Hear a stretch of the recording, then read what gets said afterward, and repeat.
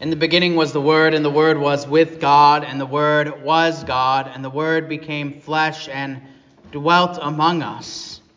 And we beheld his glory, glory as of the only begotten of the Father, full of grace and truth. Another way to translate John 1:14, and the Word became flesh and dwelt among us, is that the Word became flesh and tabernacled among us. That's literally the word there, that the word tabernacled among us. In other words, he made a tent among us. Jesus made a tent by taking on human flesh. He made a dwelling place for himself here on earth when he was born.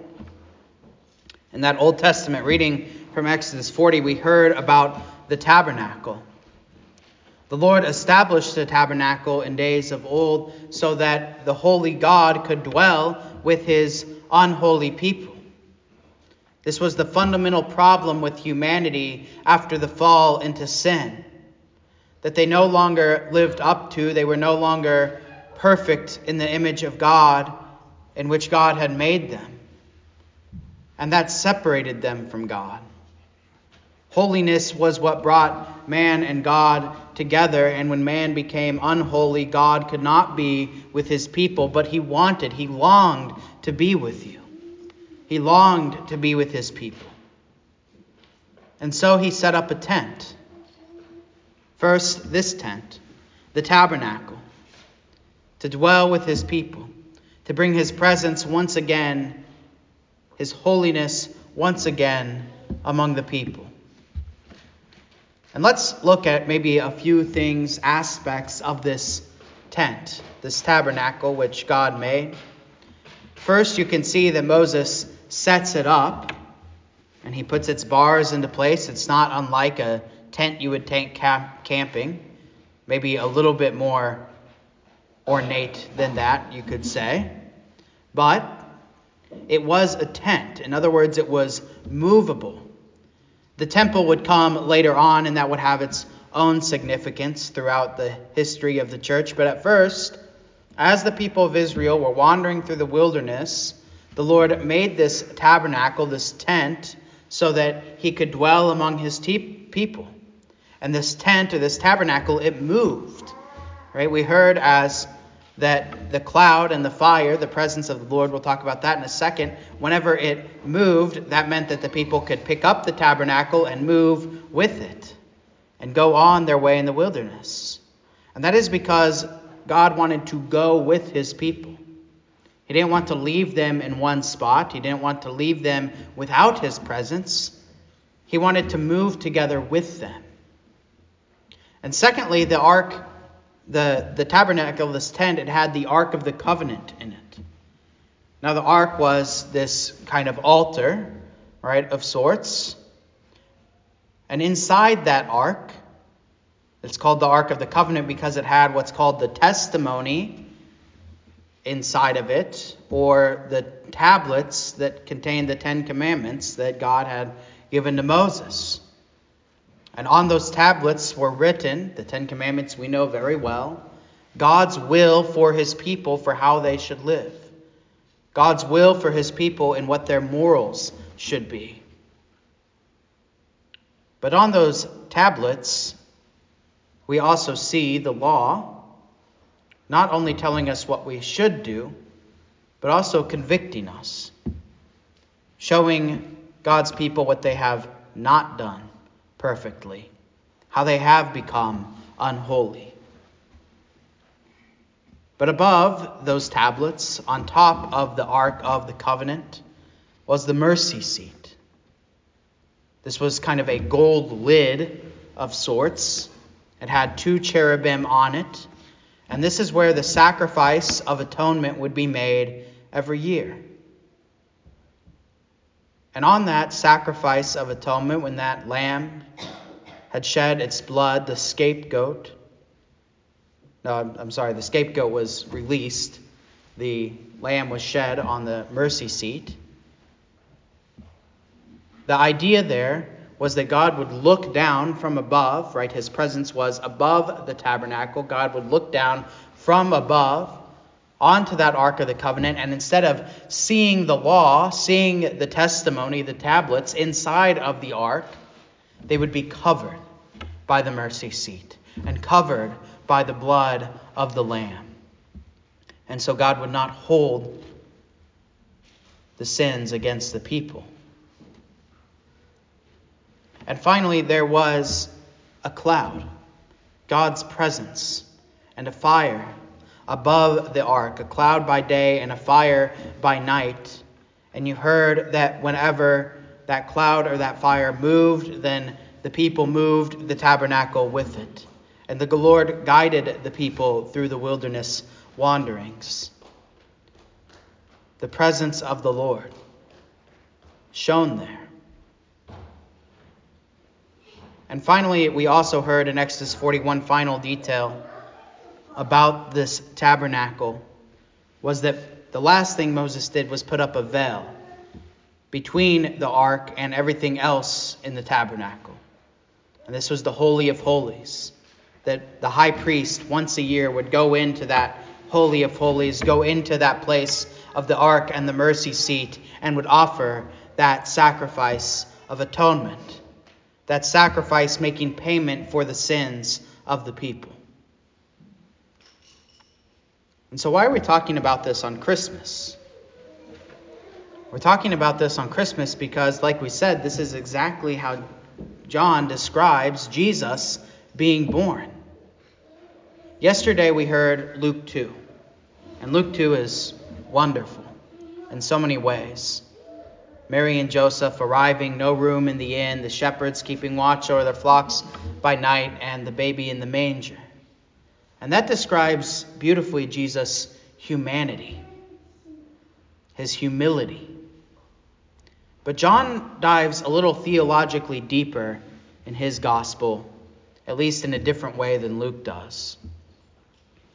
And he says that baby Jesus, he was the Word that was with God, the only begotten Son of the Father from eternity. And 2025 years ago today, he became our new tabernacle. We already heard the prophecies spoken that Jesus is our Emmanuel, our God with us. That's what we've been thinking about, that this last Advent is God coming to be with us. And now that Jesus has been born, he is our Emmanuel. He is our God with us. And let's think about this. He is like that tabernacle, that tent that goes with us everywhere. That is the nature of who he is. He is like a tent in his, let's call it this, his mobility with us. Jesus does not leave us alone wherever we go. Like a tent that can be picked up and taken somewhere else as we wander through the wilderness of this earth, fighting against sin, death, and the devil, Jesus goes with us. He sends us his Spirit. He does not leave you alone. And he is like that ark inside the tabernacle. He is like the tablets themselves in one way, in that he is the perfect fulfillment, the perfect image of God. He fulfills the law in every way. He does what we could never do. And he is also like the mercy seat that covers our failures and our sins. He is the King who deserves all the gold in the world. The angels bow down before him. And not only is he the tablets and the ark and the tent, but he is also the sacrificial lamb who is slain on that mercy seat. His blood is the blood that covers our sin. John the Baptist, the one who was to proclaim the light of Christ, as we heard in John's gospel, he shouted out about Jesus, "There he is. Behold, the Lamb of God who takes away the sin of the world." And he is also the cloud and the fire. He is like the cloud that comes to Jesus himself at his baptism. He is like the cloud on which he himself ascends back into heaven, on which he himself will come again at the end of the age. He is that cloud because the cloud is always about the presence of the Lord. And whenever you go outside and you look up and you see the clouds, there's lots of clouds this Christmas, you can think of Jesus. Because like the cloud that followed the Israelites in the wilderness, Jesus is still with us. As we already said, he sends us his Spirit. He does not leave us to be orphans here, but instead sends his Spirit to be with us always. And he is also finally like that high priest that goes into the Holy of Holies behind the veil for us. And he intercedes for us. He intercedes for the masses and offers the sacrifice. And so you can think of it this way. He is the altar. He is the sacrifice. He is the priest. He is the tent. He's all of it. And so when John says, the Word became flesh and the Word tabernacled among us, he is not kidding. He tabernacled among us in so many wonderful ways. And John sees all of that. John sees all of that whenever he sees that baby lying in the manger. But for John, it gets even better than that too. The tabernacle was the old covenant. We don't have a tabernacle anymore. We don't carry our church around like a tent and set it up wherever we go. Jesus brings a new covenant. Hear again what John said, for the law was given through Moses, but grace and truth came through Jesus Christ. In the old tabernacle, an unholy people could dwell with a holy God, and that was great. That was wonderful. And we still need that. We still need our holy God to dwell with the unholy us.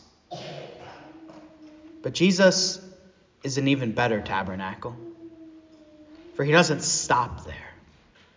But as many as received him, to them he gave the right to become children of God, to those who believe in his name, who were born not of blood, nor of the will, or of the flesh, nor the will of man, but of God. When you were baptized, you were reborn by water and the Spirit. And you became God's child. You became God's son. You became God's daughter. You became the children of God. And that is a step further. That is so much more than just being able to be together with God.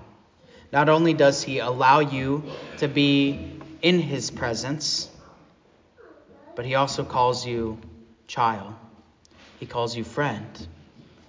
And when Jesus is crucified, God rips the veil in two. He opens up the Holy of Holies that even you, not just a high priest once a year, but you every day may come in. John says this is grace upon grace, mercy upon mercy. And so when Jesus was born, when he tabernacled among you 2025 years ago, this is what he brought. And 2025 years ago, he still brings it to you every day. For his incarnation happened on that day, so long ago. But the incarnation is still true. Jesus still is in his human flesh. And he took on that flesh that you who have human flesh might be reborn of God. You might be made children of God. And you are God's children now. So this Christmas, let it be a remembrance to us to live as he has made us. To be as his children. To draw near to him as children draw near to their Father.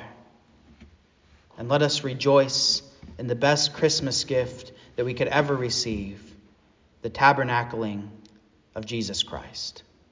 To him be all the honor and glory now and forever. Amen.